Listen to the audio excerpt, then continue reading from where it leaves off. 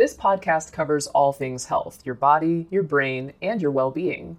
Each week, we'll be joined by doctors, as well as the occasional guest, to talk about the health topics that mean the most to you. When you need mealtime inspiration, it's worth shopping Kroger, where you'll find over 30,000 mouth-watering choices that excite your inner foodie. And no matter what tasty choice you make, you'll enjoy our everyday low prices, plus extra ways to save, like digital coupons worth over $600 each week. You can also save up to $1 off per gallon at the pump with fuel points. More savings and more inspiring flavors make shopping Kroger worth it every time. Kroger, fresh for everyone. Fuel restrictions apply. Before we hear that conversation, a quick check-in. Have you subscribed to our show yet? Take a second if you can and make sure so you don't miss any of our great episodes. Thank you. The pill really gave women the ability to turn off their fertility in order to wait to get pregnant. What egg freezing has done is it's given women the ability to delay their fertility and then turn it on when they are ready to use it. This is a societal shift. You probably haven't heard the term mature oocyte cryopreservation. That's the technical term for egg freezing. It's a tool that can be used to preserve a woman's fertility decades into the future. And more people are using egg freezing to build families. To put it as simply as possible, eggs are harvested from the ovaries, frozen without being fertilized, and then stored, pretty much indefinitely. When a woman's ready, these frozen eggs can be thawed, they can be combined with sperm in a lab, and implanted back into her uterus. To help us understand how egg freezing works and what to expect mentally and physically, I spoke with Dr. James Griffo. He's the director of NYU's Fertility Center, where the first baby born through the use of egg freezing was in July 2005. You'll also hear from Rachel Lehman Haupt, a writer who documented her entire egg freezing journey in the book In Her Own Sweet Time, Egg Freezing and the New Frontiers of Family. When I was 31, I ended a relationship with a man. At the same time, saw that I was on the trajectory towards 35, and knowing that my fertility might start to decline, I started kind of freaking out. And I think, it's a very common thing now that women are freaking out about their fertility. This is not women's faults. A lot of times we're not in economic positions to have children until we're older. I've been arguing this forever and ever and ever. More and more insurance needs to cover these kinds of things because this is a true reality of life now. Some of the more progressive companies, I think Facebook was one of the big, things that Sheryl Sandberg did when she was running Facebook is declare, egg freezing part of their health insurance plan. And, I am not 100% sure that is the right answer. I don't feel like women should just drive, lean into their career and freeze their eggs until, they're in their mid-40s. What really needs to happen is that companies and the U.S. government needs to create better family care policies. And that's part of health equity as well. I ended up getting pregnant naturally to have my son at 42. I was incredibly lucky. I took a little bit of Clomid that was prescribed by NYU and conceived naturally and never used my frozen eggs. That was lucky because I know that not every woman is able to get pregnant naturally at 42.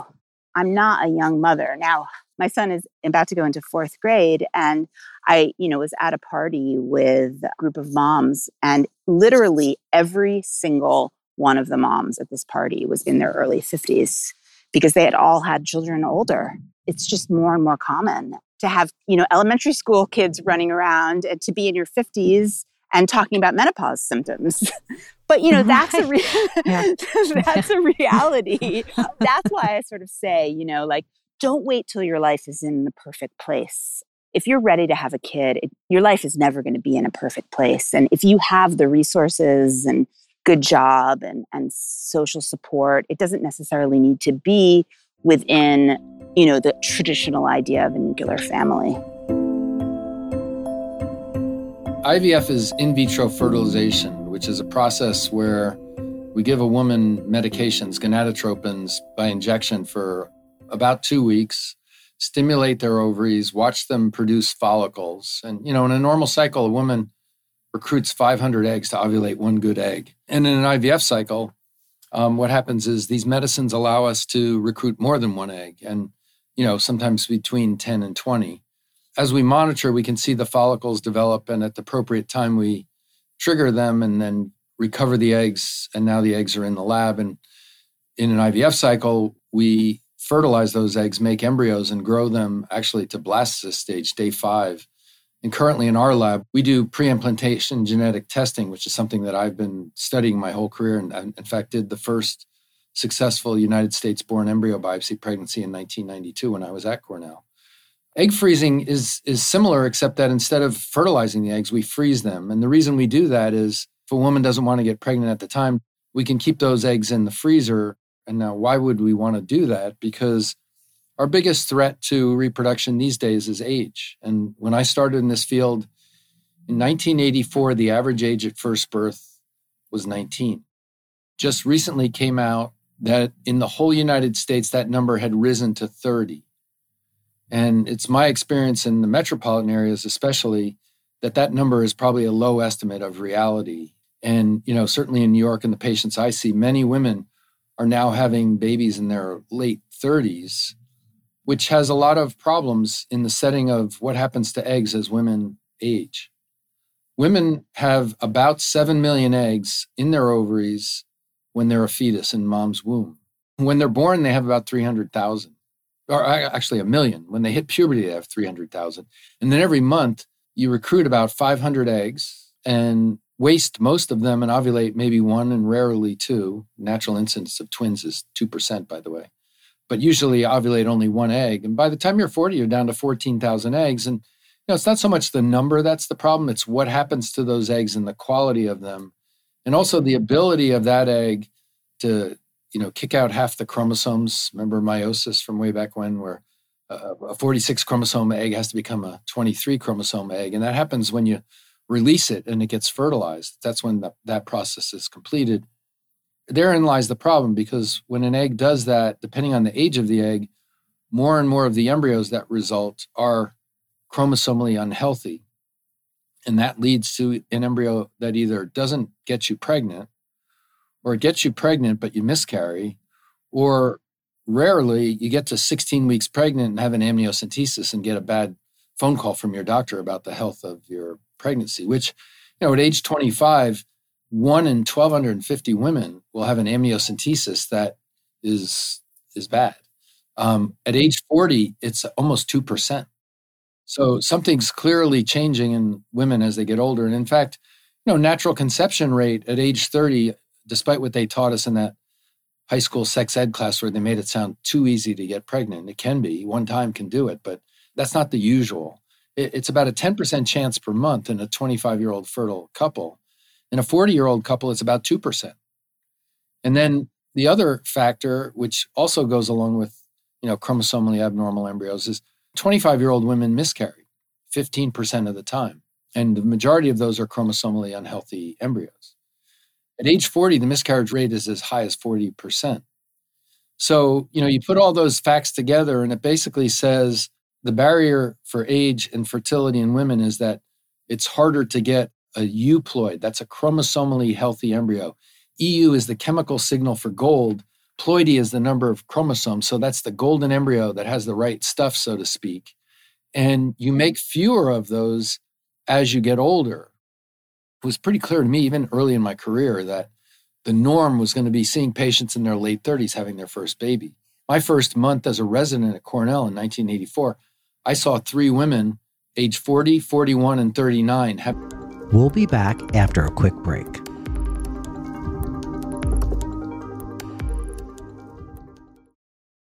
Here is a quick word from our sponsor. We take this few seconds off to inform you, our valued loyal listener, about the best health and fitness podcast shows from the Nezpod studios. Join us as we give you the best of the best health and wellness updates you can rely on for the treatment of chronic health problems. Classic functional medicine back to basics health tips and special updates from the best doctors in the United States of America. Check out this health and wellness podcast shows. Explore Health Talk Weekly, Healthy Lifestyle Matters, Excellent Health Digest, Healthy and Free Daily, and last but not least, Weekly Health and Fitness Corner. Also, check out Nasty Boy CC, the truest story never told fiction podcast, for that real life on the go experience with the 27-year-old golden boy, who made our guest invite #1 list. He tells us about his story as it happens in real time and in real life. It's Nasty Boy CC, the truest story never told. Go get a load of that happiness, because happiness is healthy as we know it. Join us every week as we continue to provide you the best of health and fitness wellness updates from around the globe. Enjoy the show.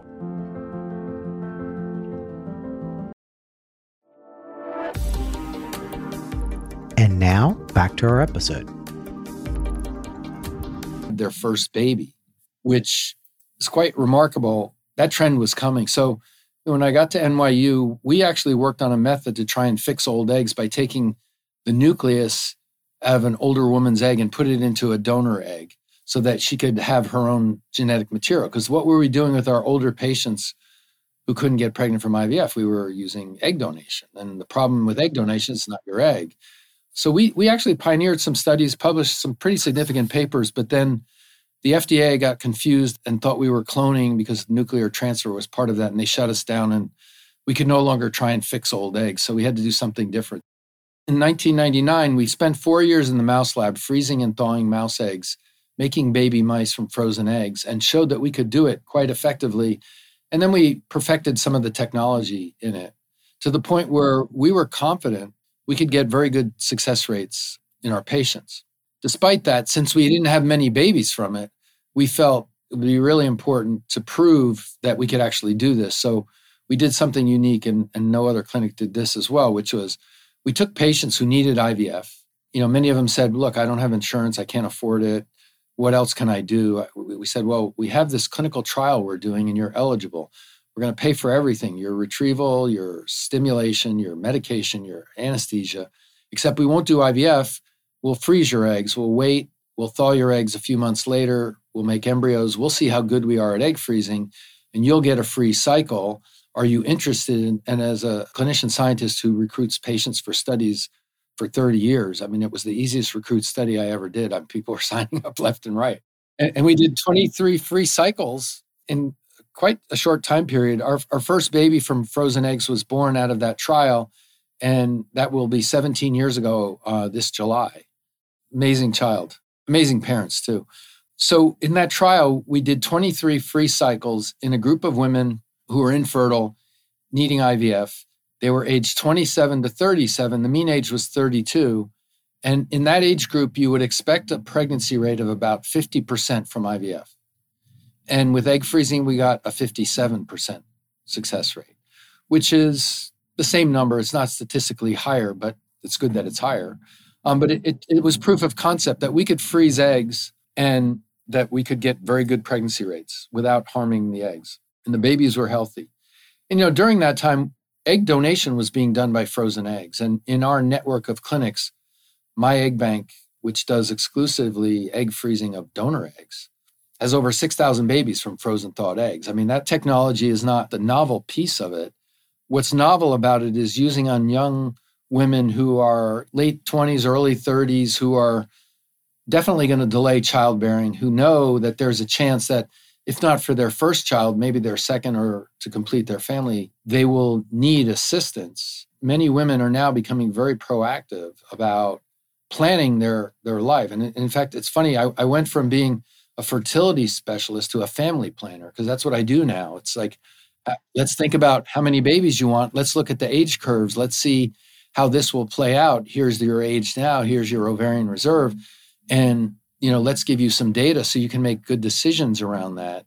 And I think women are finding that very helpful, a little scary, because, everyone assumes it's going to be easy to build a family. You'll have your baby when you're ready or in control, which is how we're taught. And it's total fiction and untrue. Yeah. No, it's so interesting listening to you, because I had my first pregnancy when I was 31. I had a second baby at 33, and then I have a definite old egg baby at 40 that we just had during COVID. And so it's very interesting with just, what you're saying about how hard it is and how different it is physically for someone to carry a baby at these different ages to term. So really interesting, the kind of the thought behind sort of being a fertility specialist versus really thinking about helping people plan for their families.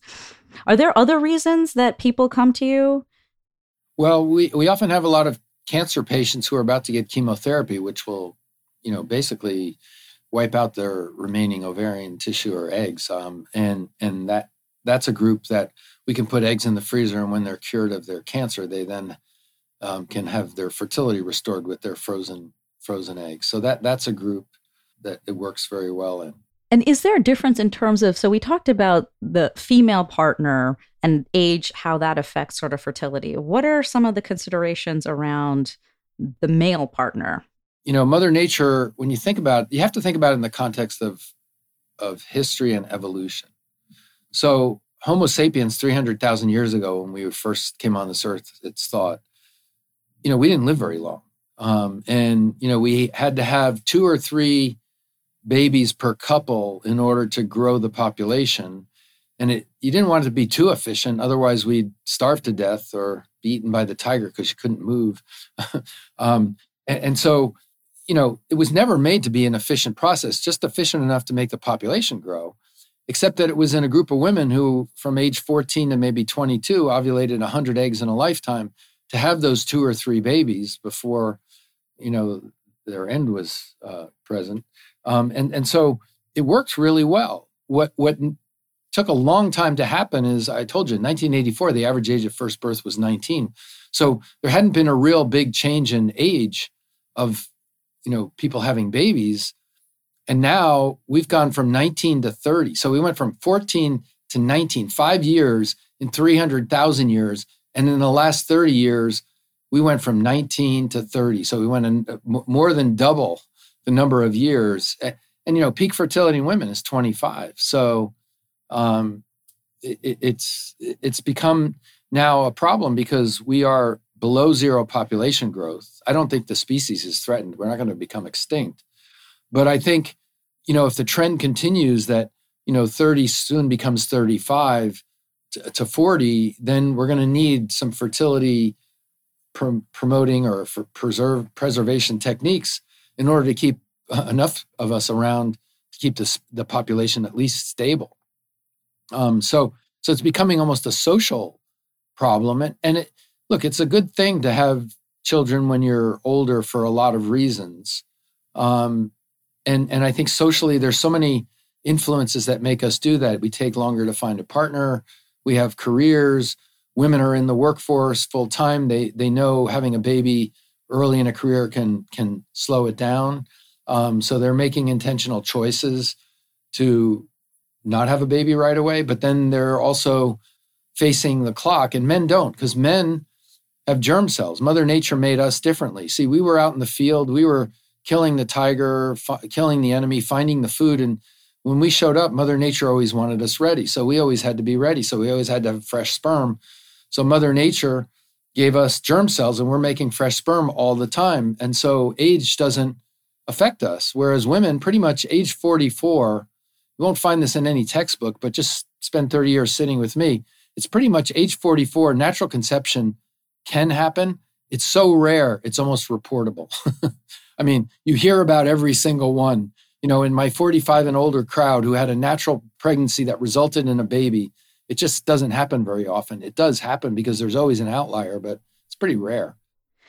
So that's really interesting. So in terms of being able to produce the sperm, but what about in terms of risks for genetic conditions as you're older? DNA breaks, exposure to, environmental things, radiation. There is a slight increased risk of autism in men over the age of 55, but it's very slight and not that measurable. Certainly there is continued fertility into the 60s, 70s, we haven't really tested the 80s. There isn't much desire for that. But, we've had plenty of men who are in their 60s and 70s and, pretty good fertility. Probably there's some changes that make it a little less efficient, but it's not dramatic. Whereas with women, you try and do IVF with 45-year-old eggs, you don't get many good embryos and you don't get many babies. You get some, but it's a very tiny number. It takes about 50 eggs for a 45-year-old to find one good egg that makes a good embryo. So that's really interesting in terms of, so let's say you do the egg freezing or the frozen embryo when you're younger, in your 20s or 30s, but you don't get around to using them, or you try to use them in your 40s and you're sort of maybe potentially perimenopausal. Non-issue, because what it's the egg that's the problem in the perimenopause. Your uterus is fine. If you can have the right environment and a good embryo, you have the same pregnancy rate as a 19-year-old. And so you can take a frozen thawed egg that sat in the freezer from 30 and now you're 45. You thaw those eggs and, this is a part that's not so well understood. It takes a lot of eggs, even in a young woman, to make an embryo that's euploid, chromosomally healthy. And then only a fraction of those embryos, about 65% of euploid embryos make a baby. So, you need a lot more material. But if you think about it in the context of evolution, in your lifetime now, you ovulate 360 eggs to have your 2 or 3 babies. It's never designed to be that efficient, but we just don't have the thought process to, like the average person who hasn't really thought about the biology doesn't think that way. They think, oh, I'll just try and I'll get pregnant. It's not like that. It takes a lot of eggs to make a healthy embryo. But as long as you have healthy embryos, then those embryos have a very high chance of success, but they also have other advantages. They reduce the risk of miscarriage. So if you have a 45-year-old woman who got pregnant with her 45-year-old egg, she has a 55% chance of miscarriage. If you took a 30-year-old egg, thawed it, made an embryo that was chromosomally healthy and put it in her, now she has a 10% miscarriage rate and a 65% baby rate. Whereas the baby rate at 45 natural conception is probably about 1 in 1,000 or 1 in 800 or something, incredibly low. So you overcome a lot of the aging problems by using young material that sat in a freezer because it doesn't age in the freezer. And that was one of the interesting things about our study. We followed patients in this study. We just presented our 15-year paper of the clinical experience of thawing eggs, and 600 women thawed eggs in this. And their mean age at freeze was 38, which is not optimal. Ideally, you'd be younger. But in the beginning, the only patients who did egg freezing, especially when it was experimental, were older women because they were kind of like, all right, I'm 38. I don't have a partner. I'm not ready to have a baby. What do I got to lose? I'm going to freeze some eggs. So those were our patients. Now we're getting a much younger group. Now we're down to 34 as a mean age for many of the women freezing their eggs. But back then it was 38. And what we showed in that paper was that if a woman under the age of 38 had 20 eggs thawed, 70% of them had a baby. We even showed that women who froze their eggs, we had 43-year-old women who froze eggs and got babies, not very efficiently, and it's not a way to do it. 40, 41, 42, we had many women, in suboptimal years for freezing eggs in this trial because we gave them a chance when they, were heading towards egg donor as their only chance or never having a child. But women under the age of 38 with 20 eggs or more thawed, 70% had a baby. What's that data going to be when the mean age is 34? It's going to be better. And in this study, many women had more than one baby. Some women had their whole family from their frozen eggs because that's how old they were when they got around to using them. And some had a baby that was their second child that they wouldn't have had or their third child they wouldn't have had, but they had the eggs in the freezer and gave them a chance. So it's really changed the options and optionality for women. It's not a panacea. It's not 100%. It's not going to work for everybody. It is, time consuming and expensive, but it's also priceless. You see my infertile patients struggle. And, if you are headed towards being 40, when you're going to... We'll be back after a quick break.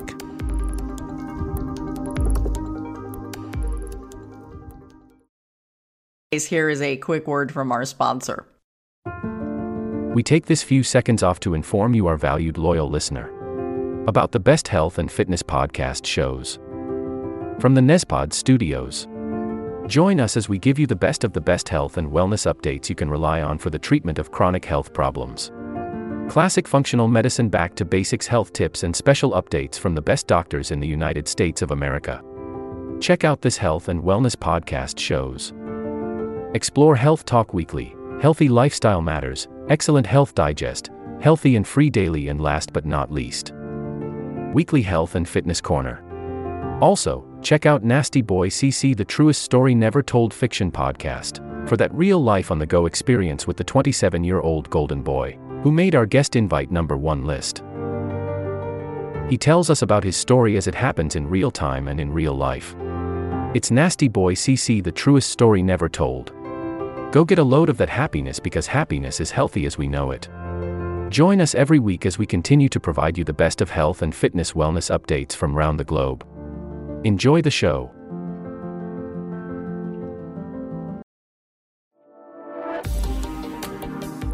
And now, back to our episode. Start trying to get pregnant, more likely than not, you're going to need IVF. And if you try and do IVF with 40-year-old eggs and compare that to frozen 30-year-old eggs, you're going to have a better chance. If you have one batch of frozen eggs at 30, you're going to have a better chance than 2 or 3 batches of eggs at 40. So that's kind of how this is playing out. Women are anticipating, because they're being talked to by their older colleagues who say, "Hey, don't wait. Well, I can't have a baby now. I'm busy." Well, then put your eggs in the freezer, and that's what's driving it. And how expensive is that? We charge for all the monitoring and getting the eggs and freezing the eggs is about $9,500. That price hasn't changed, by the way, since 2008. What's gone up in cost are the medications, which can run, $4,000 to $5,000. They used to be about $2,000. And then there's an anesthesia charge. So, it's somewhere around $13,000 to $15,000 a cycle. But what's happened also, as more women are in the boardroom and managing companies and realizing if they want to attract top talent women, benefits matter. And so now what's happened is a lot of really high quality companies are realizing, I want to attract the best female workers. And so I'm going to give them benefits. So now there's these benefit packages that will cover egg freezing and allow a woman who's worried about the clock to, put some eggs in the freezer so that they can continue and then delay having a child because that's the career choice that they're making. And so that's really caught on. So a lot of women now have coverage. You mentioned the health equity sort of concerns earlier on, so that you had in some of your early clinical trials, you were able to get folks that maybe couldn't have afforded it, but because, it was a clinical trial, you enrolled them. How are there sort of programs like that help women that may not have access to insurance or other things? No. I mean, it costs a fortune to do. I mean, we have 133 employees. We have a huge lab that runs 24/7. It's the equipment, the malpractice insurance, the storage insurance. I mean, these things, it costs a lot of money to do it well and do it right. So that's what you pay for. The other option is, though, you end up 40 and now we can't get you pregnant with your 40-year-old eggs. You're doing egg donor. This costs less than egg donor, and it's your egg. And it's right. It's so interesting because I'm just thinking back to my own parents. So they did not think that they struggled with infertility. They had me, I'm their oldest child, after 14 years of trying. And at that time, this wasn't really, commonly available. So what is it, when should people start having this conversation? How many, how long after trying should they come to you? Well, it depends on their age. If they're, in my view, if you've been trying 3 months and nothing's happened, or even if you're just thinking about getting pregnant, get an evaluation. There are things we can do pre-conception that are safety issues. We can now do a blood test for 511 recessive gene mutations and help you not have a child with a genetic problem by being proactive. You really should do that before you try and get pregnant, instead of finding out when you're pregnant that your baby has cystic fibrosis and have to make a really difficult decision. So, I think, Younger women can wait a little longer if they don't want to, see a doc. But, if you're over 35 and you're trying, 3 months goes by, you're not pregnant. It's not too early to make have an evaluation and get looked into and make sure that everything is functioning properly. Now what's happening is young women are having ovarian reserve testing done to see how good is my FSH, my egg quality, how good is my AMH, how many eggs do I have? Although I have to tell you, that is a hazardous arena because, it's not so predictive of what the outcome is. So patients who have not such great ovarian reserve who are young may be relatively easily fertile at home in bed, but, their ovaries will change. And so that's a kind of a tough, don't ask a question you don't want the answer to if you're 30 and you're not sure when you're going to have a baby and you get your ovarian reserve done. Now you got this test result and no one can tell you, does this mean you're going to be infertile sooner or not? It's not a good thing. But OBGYNs need to be informing women that, your fertility will change with age and you need to be thoughtful about thinking about what your plan is, how you're going to master it, and what are you going to do to be preemptive and proactive to give yourself the best chance, because 1 in 6 to 1 in 8 women are infertile in the country. And the older you are, the more likely you are to be infertile on the basis of age. And, oh, by the way, do you only want one child? Because you got to plan for that too. If you're going to start late, you're going to have less time and less ability to have the whole family. And so you need to be thinking about these things. Not that you can solve the problem or know the answers, but if you wake up at 44 and realize that you had options you didn't think about, you're not very happy. Walk me through, someone comes to your office for a counseling session at the very beginning of the process. What are you talking to them about? What is your preconception counseling? And then I'll sort of then go into sort of what the process is like after, if they choose to go forward. Patients come to our center because they know they're interested in freezing their eggs. And I have them do their ovarian reserve testing before they come in, and we talk about that. And then I talk about the science behind the age-related decline in fertility, because they need to understand that biology. And it shows slides where you look at the number of eggs to get a good embryo, and you look at the differences in ages, and it helps them understand how difficult it can be to build a family as you get older, and why you miscarry more, and why you get to 16 weeks and have a bad amnio more. And so, we talk them through all of those things, and then we talk to them about the pros and cons of egg freezing, and then they decide whether or not they want to do it. We do further testing. We do ultrasounds and blood work. We offer them the carrier screening for recessive genetic diseases, although that's only relevant when you're making embryos, but it's good to know. And then, if they decide to do it, the process is not that complicated, actually. It's about 6 visits, pretty streamlined visits. They start on day 2 of a period. The reason being that's the best time to start using the gonadotropins to stimulate the ovary. And the ovary recruits the same 500 eggs it would anyway, except with these medicines, more of them are available. So we watch with ultrasounds, along the course of 2 weeks, the patient comes in and we check blood tests and ultrasound. We watch their ovaries produce follicles and watch them grow to a size that at one point we'll say, hey, okay, you're day 12, you've taken 10 days of medicine, your ovaries look good, your estrogen levels are excellent. We're going to give you the trigger tonight at 11 o'clock. You're going to take your trigger. It's Monday night. Now, Wednesday morning at 10 a.m., 35 hours later, we're going to put you to sleep, and using a transvaginal ultrasound, no incisions, but through the vaginal wall, the ovary sits right behind it, and the vaginal wall is very thin. And with ultrasound, you can see those follicles. You stick the needle in, you drain the follicles, the eggs come with it.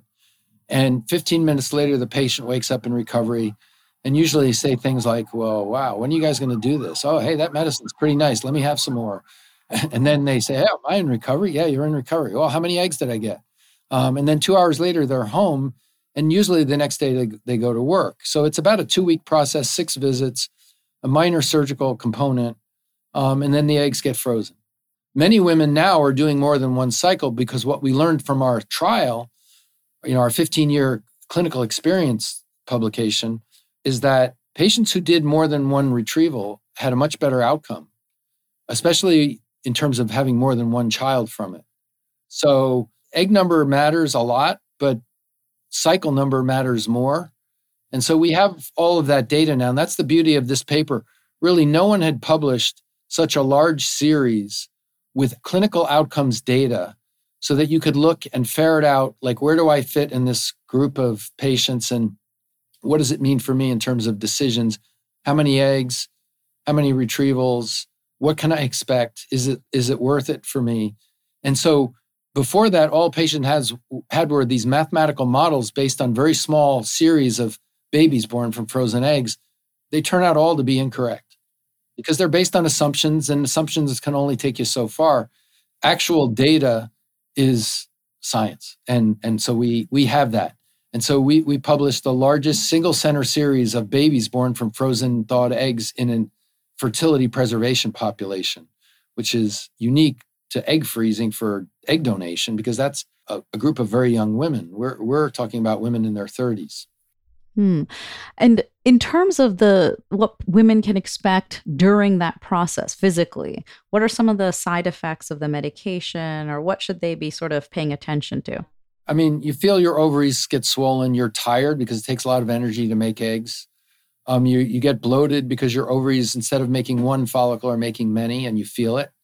The retrieval process, you're asleep for, so that's not painful. The recovery can be a little bit painful. In some patients, they can get a little hyperstimulated, although we have much better technology now to reduce the incidence of that. Sometimes they are crampy and sore and spend a few days in bed. It used to be they got so sick they got hospitalized. We rarely have that happen anymore. Sometimes their abdomen fills up with fluid, and we drain the fluid to get them better. But most of the time, you're just a little crampy and sore for a few days after the retrieval. You get your period in about a week or 10 days after the retrieval, and you're back to normal. So you gain some weight, but it's water weight. It comes off as fast as it went on. Some patients get emotionally labile. What I found is that the IVF patients have a harder time with it than the egg freeze patients, because the IVF patients are patients who've struggled. They've had miscarriages. They've not gotten pregnant. They're feeling desperate and exposed and worried, what if this doesn't work? The egg freezers are a very different group of women. They're like, hey, I'm 31. I can do something about my worries about the clock. I can put some eggs in the freezer. They're much more positive. They feel good that they're able to take an action, because we like to take action as, it's just culturally who we are. We like to be able to prevent problems and be participating in that. And so it's a way you can act out your current fertility and preserve it for the future, knowing that in the future, it's not going to be as good. And so, the patients, actually, most of them say they thought the process wasn't as bad as they had read on the web. But it's not a walk in the park, but it's also, most patients say, I thought it was going to be much worse. It really wasn't that bad. So, to the point where many of them say, you know what, it wasn't so bad. I want to get more. I want a better chance. And they do another cycle. As a primary care doc, I think that a lot of what you've talked about, so the physical symptoms, but then also sort of the mental health sort of component to it is so important and so key. And I think it's really interesting thinking about it as different groups of people. So the people that are doing the egg freezing, it's more proactive. It's almost like a preventive strategy for potential future problems, as opposed to the IVF population, where they're really potentially more vulnerable, as you said. So do you have services or things that you offer to folks to sort of address the mental health component as they're going through this journey? Yes, we have psychologists on staff. And to be quite honest, 30 years of doing this, I'm a pretty competent fertility psychologist, just because I've seen so much and learned so much from patients, and help them frame things and think about things in a much more positive way than they're inclined to otherwise. But there's lots of support services. We have on our staff psychologists, but we also have outside referrals for that as well. There are also support groups of other women going through it that find that camaraderie to be helpful. So patients have to find their own path, and they do. It's not a fun process. In terms of, I'm really curious about this for the embryo banking. We'll be back after a quick break.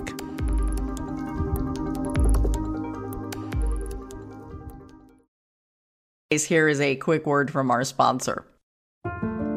We take this few seconds off to inform you, our valued loyal listener, about the best health and fitness podcast shows from the Nezpod studios.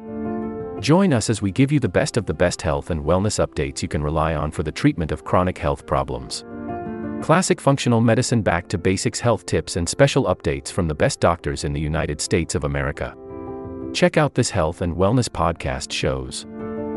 Explore Health Talk Weekly, Healthy Lifestyle Matters, Excellent Health Digest, Healthy and Free Daily, and last but not least, Weekly Health and Fitness Corner. Also, check out Nasty Boy CC, the truest story never told fiction podcast, for that real life on the go experience with the 27-year-old golden boy, who made our guest invite #1 list. He tells us about his story as it happens in real time and in real life. It's Nasty Boy CC, the truest story never told. Go get a load of that happiness, because happiness is healthy as we know it. Join us every week as we continue to provide you the best of health and fitness wellness updates from around the globe. Enjoy the show.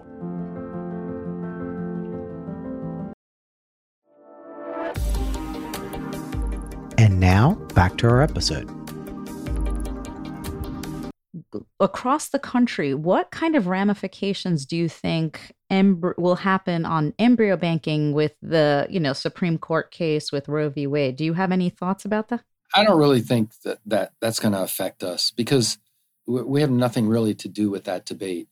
You can never predict how someone thinks about something, but early on, we were in the debate and people realized what we were doing, and then they've kind of left us alone, and I hope they continue to. Patients want to build their families, and you have a young professional couple, and they know they're not going to have a baby for later. I just talked to a couple an hour ago. She came to me at 31. She's 41 now and has 2 babies and has 1 more embryo and wants to have another. I have a patient who was an emergency room physician who had been trying for 2 years at 34, and she came in and did 1 retrieval and had 6 healthy embryos. She's 45 now. She just sent me the baby picture of her 5th baby, and she has 1 remaining embryo, which I'm not sure if she'll use it or not. She built her whole family because of this technology that she probably would not have had the last 3 babies that she had she not done that. So, I think it's just a family planning tool, and I think patients and doctors need to manage that and how we do it. And, the politicians and legislators need to stay in their lane and do what they do and solve some of the bigger problems we have in the country, rather than tools that help patients build families. If they try and regulate and interfere, I think they're doing a disservice and a harm. And by the way, our future species depends on these technologies, because as we get older and older, we will not thrive as a species if we don't have enough fertility to go around. And there won't be enough fertility to go around if you limit what can be done. Oh, that's a great point. That brings me sort of to technological advances with regard to how things have changed since you first started. Initially, a lot of people worried about multiples, or it became high-risk pregnancies. What is the outlook with that? By chromosomally testing embryos, what's called pre-implantation genetic testing for aneuploidy. That's been my whole research career, that and egg freezing.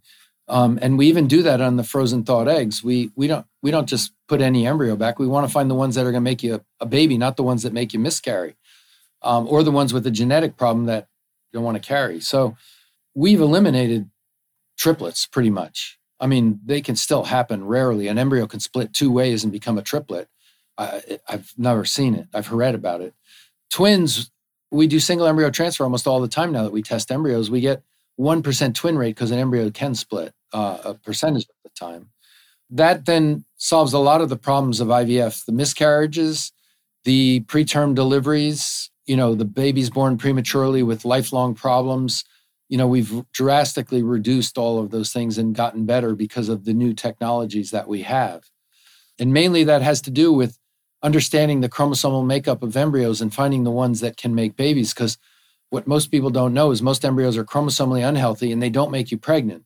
And, what you do trying to get pregnant on your own is naturally at home in bed, 1 egg at a time, hope that you get the good egg that makes the good embryo that makes the baby.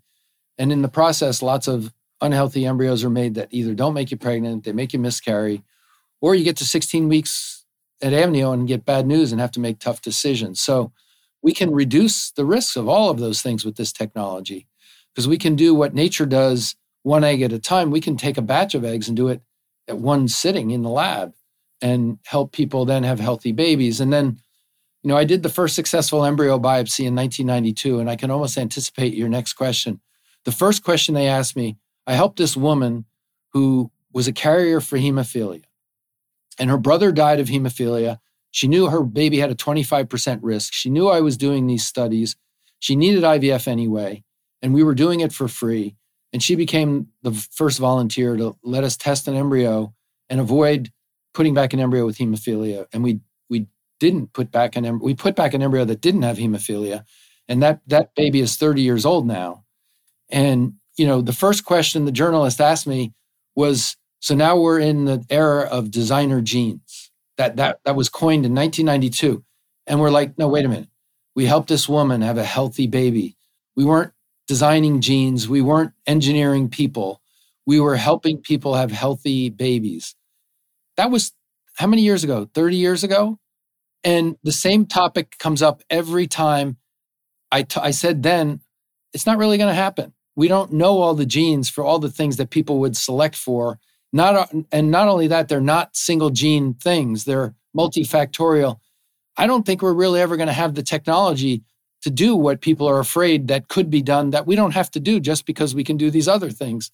So, the problem is the message becomes like, oh, this is ethical and problematic. And what happened is our patients suffered because the ability to develop and do new things was inhibited by the dialogue and the mantra of designer babies and all that stuff. And so the regulators really made it hard for us to improve and get better. And it slowed us down. It probably slowed us down, 3 to 5-fold in terms of what we actually accomplished. Intent is good in these arenas. And people in this field, we want to help our patients have healthy families, healthy babies. We want to avoid human suffering. We want to limit disease where we can. That's our focus. And that's what we're doing. This idea that we're going to design genes is really an interesting concept, scientifically not possible currently. And I don't think it'll ever be done really. Yeah, I think, it's such a key and major point, I think, for managing expectations, too, of people, is that there are certain things that are maybe on one gene that you can, check for, but there's so many other types of characteristics that are on multiple genes. So it's very hard to, say I want a blue-eyed baby or I want, this height baby, or et cetera. All of that is multifactorial, and you can't really design a baby to meet those specifications. No, we're just helping people build families. It's very positive. And when you see them, like I have a third-year resident whose mom and dad came to see me in 1992, and I put 2 embryos back then when we had none of this technology, and it was a twin pregnancy, and her twin sister fortunately had a good outcome. And now she's our third-year resident and is going to go into this specialty. And her sister is a superstar in another field. Amazing, amazing kid. So it's pretty amazing to see the fruits of our labor and see these children. And I've watched them develop and grow. And they're amazing because they have parents who understand what a gift and a privilege it is to have a child. And so what happens to those children? They come out and be these awesome human beings who are going to make the world better. So, we're doing very positive things. And these babies wouldn't be here had those parents not been willing to take the sacrifices and do the things that we had them do so that we could help them. So I think it's a story of really positivity, something that's really good for the earth, good for society, good for families, and good for the world. So I think we just need to keep focusing on, doing things ethically and smart and have that one goal in mind, help people build healthy families. That's it. This has been so interesting. I so appreciate your time. And I was going to ask you, what is your favorite story? But I can't imagine anything beating the fact that you are currently training babies that you helped a family care for and bring into the world. Yeah, that's an awesome story. There is one other awesome story. The woman wrote it herself, put it in the New York Times in the wedding section of all places. It was a 39-year-old single only child. She was the daughter of 2 Holocaust survivors whose dad killed himself when she was 17. And her and her mom were pretty tight. And her mom's gynecologist who delivered this woman, she kept seeing her mom's gynecologist throughout her fertile years. And he kept saying, you're going to have a baby someday. You got to do something about it. You're getting older. And at 39, he said to her, if you don't go see him this year, I'm not going to see you next year because you're not paying attention. And she sat down in my office and sat down in front of me and said, look, I don't ever want a baby. I'm never going to have a child. It's not really my interest, but I'm here to talk to you so that you can call Mike and say that I came to see you so he'll see me next year. And I said, look, I'm not here to talk you into egg freezing. And I gave her the usual thing and talked about all the science. And she was fascinated by it, called me up a week later, froze her eggs anyway. I called her up. I said, look, you're 39, you got 13 eggs. It's a 30% chance of a baby. You might consider doing more. And she said, yeah, I'm going to do another cycle. And then I never saw her till she was 45 with the guy, not married. We thawed her eggs. She had one good embryo. We put it back. Her baby's now about 5. I went to the wedding when they were 3. It was the most amazing thing because when the baby was born, she sent me a picture of grandma, who was 87 years old at the time, the woman who thought she would die never being a grandmother. And, you know, I watched this woman every month. I got my picture and I watched her get younger by the years. And I watched her smile get bigger by the picture. And then when I got invited to the wedding, when Colette, the baby, was 3, I watched Grandma and Colette walk them down the aisle in this 50-person Brooklyn wedding at some restaurant. It was the most incredible, amazing thing to see and watch and see how much of an impact it had on everybody in that little wedding, but just that family and that mom and that daughter who had such an incredible life with a really awful thing happen to them. I'm a blessed person to have those kind of situations and be part of them and help people in those circumstances. So it's pretty amazing. Wow, such a beautiful story. Thank you so much for sharing that. That is really such a beautiful story.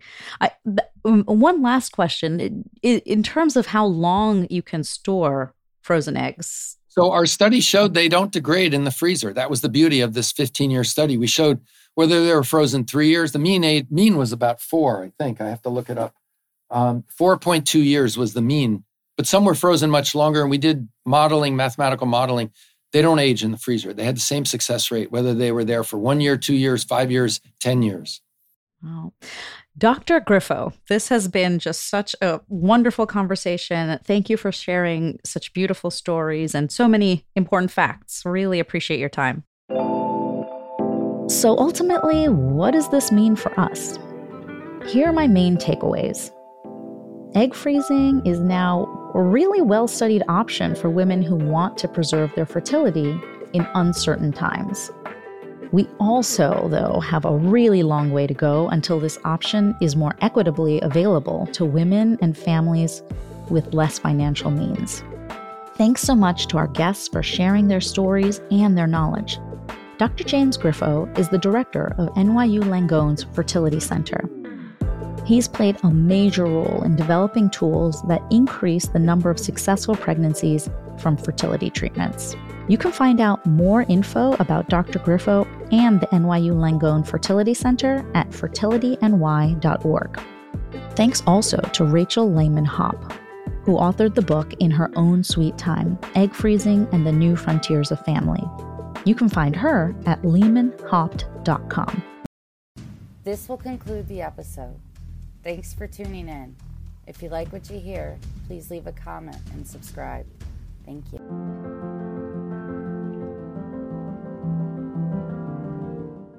We have a great show today, but first, take a second to make sure you've subscribed to our show wherever you're listening to podcasts.